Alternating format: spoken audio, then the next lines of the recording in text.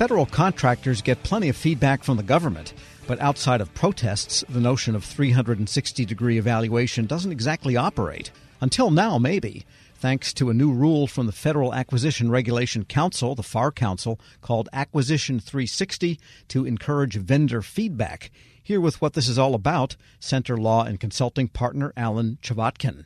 And Alan, good to have you back. Tom, always a pleasure to be with you. And this rule is final. It takes place later this month. And what does it actually do here?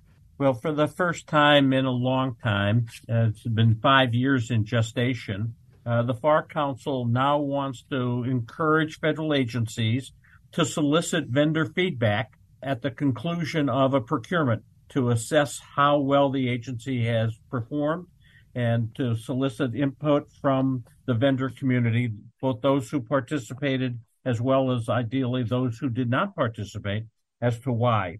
How can they improve the process? Again, so not that the end result is a perfect process, but that the agency has an opportunity to improve the results of the procurement.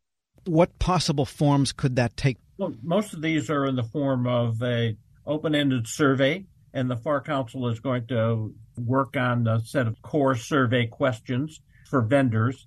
They already solicit some open form questions for contracting officers to comment on the program office and for the program office to comment on the contracting office. This is really the outreach to the vendor community for comments about the entire process. Because if a vendor is really unhappy with the process, there can be a protest at the point that the solicitation is offered, and then there can be another protest after the contract is awarded, and that's feedback. But if everything goes protest-free, what could a vendor typically or potentially comment on that the agency does? I mean, what about a procurement could they comment on? Well, they might say, for example, that the agency was too slow in responding to solicitations or came too late in responding to vendor questions. So that made an impact on the ability of a company to put a team together or to draft their solution. They might comment on the number of changes that went through or a shift in personnel. Again, this is not to evaluate or rate an agency or a contracting officer. It's not a scorecard about them. It's really about the process. But there are innumerable issues that might affect how a vendor views the process that don't go to the heart of the solicitation and evaluation. And what about the requirements themselves? Often, I think contractors may have the sense that they know what the government actually needs, but they also know what the government put in its requirements. And as we all know, there's a long history there of variance. Could that be something that could be surveyed? Well, it could be. There's a lot of open-ended questions where that information could come in. This is not a substitute or a replacement for anything else. So in the situation you mentioned, if I asked, I'd always encourage companies to get in early on their communication and not wait for this post hoc evaluation. But here again, if that's the only chance a vendor has, they might choose to not respond in that way during the procurement, but want to let the agencies know why they didn't pursue it because they weren't satisfied with the requirements or didn't think they were adequately described.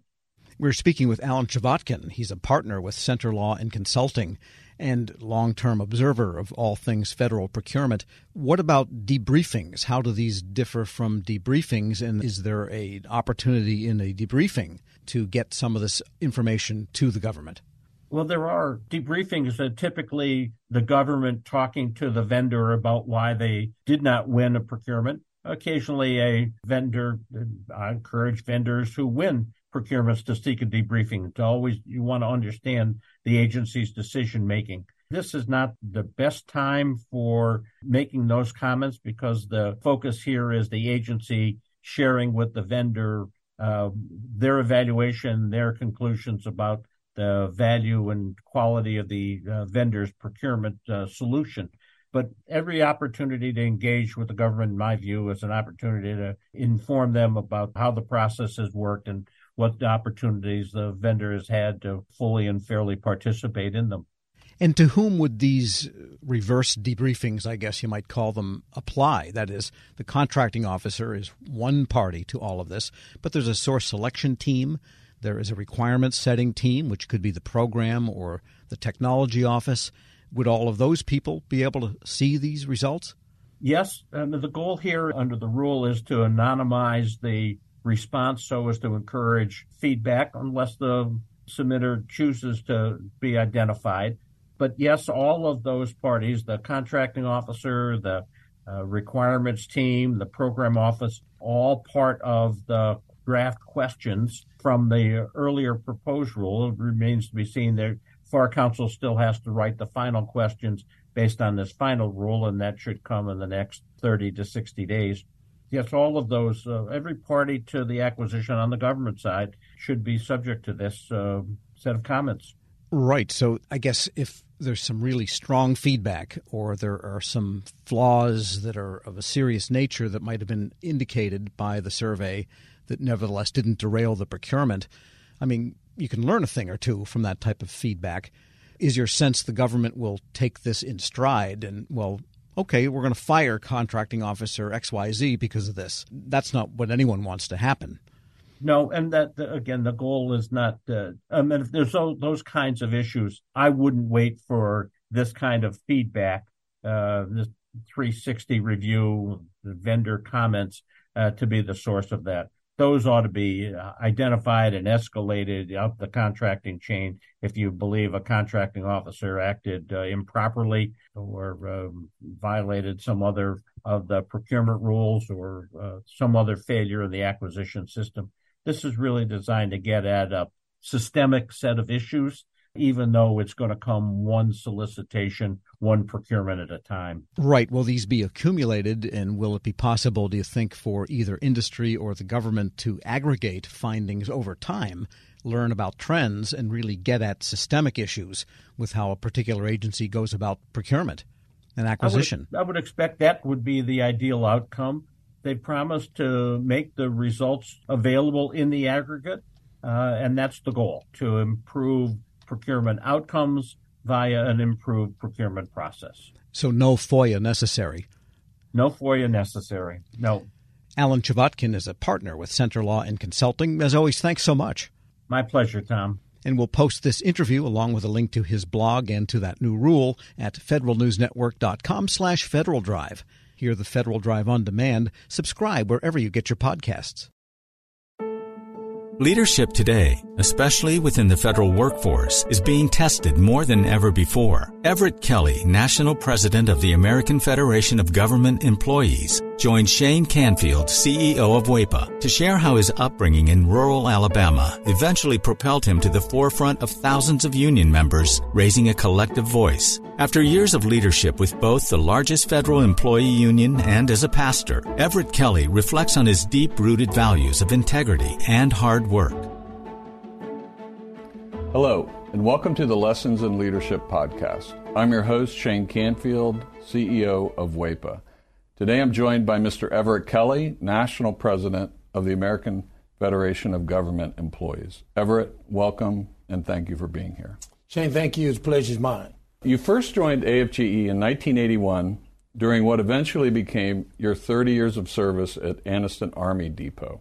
We're now more than 40 years past 1981, and you've been the union's national president since 2020.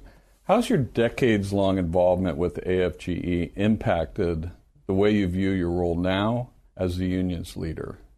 The time that I spent as local president, I simultaneously spent that same time as a pastor in Alabama. I like to say that this was my training ground because as I was entering into the role of unionism, I was also entering into ministry. And so I see my role, even as the union leader, as ministry. It's never an understatement because this is what I believe. I believe that if you love people and show people that you love them, people will follow you. My business is in the business of growing people, and that's what I do. And I think that my training as a pastor and as a union leader has given me the ability to really, grow people because I feel like that, it's my responsibility both as a union leader and as a pastor to ensure that people have a livable wage. It's also my responsibility to ensure that people are treated fair with dignity and respect on the job. And I think that goes in both arenas. So I've seen this, as ministry, as I've grown through the 4 decades of leading people. Putting those two together is amazing. AFGE handles a massive array of issues and topics of importance to feds across many departments and agencies. What is it like being at the forefront of all those moving parts, and how do you manage it all? Well, first of all, let me give kudos to my staff, okay? Because it's just no way that I could manage all of this work and all the moving parts by myself. But I have an excellent staff that always make sure that I'm prepared and that I'm ready. But it's exciting. It's exciting to be out in the forefront, bringing people to the realization that they have something to fight for. But again, I cannot, and please understand, when I say I cannot, it's what I truly believe. I cannot do it without a good, strong staff. And I tell anybody that, but I enjoy fighting for the cause. I enjoy standing in front of a group of AFG members, calling them to action, and then standing back and watching that action come to fruition. Because I know that I'm not the one that's doing it, okay? They are the one that's doing it. I'm merely casting a vision, right? And I enjoy casting that vision and then watching that vision come to fruition. And it's the staff and the members that get that done. As CEO at WEPA, I completely and totally understand that. We rely on them. It's not just nice to have. We rely on them. Absolutely. As AFGE president, you often speak at union rallies and other events widely attended by federal employees. What's it like to experience that direct connection to employees? And how does that influence your leadership style? That gets me excited, okay? To be standing in front of a group of AFGE leaders get me excited. To hear the words, "Who are we?" and the chants that come back that says AFGE gets me excited. It gets my motor running, if you will. And it's exciting to look at them and see the motivation in their faces when they're fighting for a cause. And all of us come together and fight in solidarity, fight as one, raise one voice. You can't explain the feeling. You just know that it's right. I just know that it's right when I'm standing there and I feel this, and I never fail to say thank you again, because I'm the one that merely cast the vision. They are the ones that get the work done. And so when I see them out there ready to go and that call to action goes out, and then I see them really begin to march on that initiative, it's an energy that I cannot explain. I can explain it. I'm feeling it right now. Describe how your personal background and upbringing folds into how you function as a leader. Understanding that I was born in the Deep South. I was born in a little small town in Goodwater, Alabama, population 1,292 today. Born to parents that, and I hope I don't offend anybody, and I got to quit saying this, but I was born to a set of parents that believed and trusted in God. And that began to establish who I was. I began to trust God myself in everything that I do. I trust God even in this situation as a union leader, because my parents taught me to believe in the Bible. And with that came, do unto others as you would have them to do unto you. In other words, treat people right. Treat people with respect, right? Do what's right. It taught me, about integrity, right? It taught me about being honest, and that's what's needed in the role of a leader of this union. It's needed. And I try to portray that. I try to portray a person of honesty and a person of integrity. And so being in the Deep South, you just learn those things. And that's what has helped me throughout my path as a union leader. And it's always nice, that whole approach, because you don't have multiple approaches with different people or different sets of different tasks, different energy. It's always straightforward, yes. Honest. Here's the truth. Yes. And it's easy. Yes. Right? Yes. It's a lot easier than having multiple personas. Absolutely. Yeah. Absolutely. What's one piece of advice, if you could go back and tell yourself when you were starting your career? You know, I don't know you're asking for one, but I'm going to have to elaborate on two, if that's okay. Number one, I would explain the urgency of integrity a lot sooner than what I did, right? Because to me, integrity is not necessarily what you see others do or what others see you do, but integrity to me is what you do even when no one is looking. And so I would really begin to stress that importance more so at an earlier state in my leadership role rather than the latter part. Okay, I begin to stress that more now, but I wish I had began to do that more at the earlier states in my role. Secondly, I would tell myself to always, and I'm going back to my roots, always work hard and don't ever accept no as an answer, right? Because I just believe that if you want it bad enough, if you want to achieve it, you can. It's all about the amount of work you put into it, right? And the amount of faith you have that it can be accomplished. So when I look at AFGE and its membership and where we were 4 or 5 years ago and where we are today, that's a reminder that you can do whatever you want to do if you put your mind to it and work hard enough. And one question that's always kind of interesting at the end of our time together is there one person, you mentioned your parents before, is there one person or maybe more than one who really inspired you when you were younger that you might even think back on today?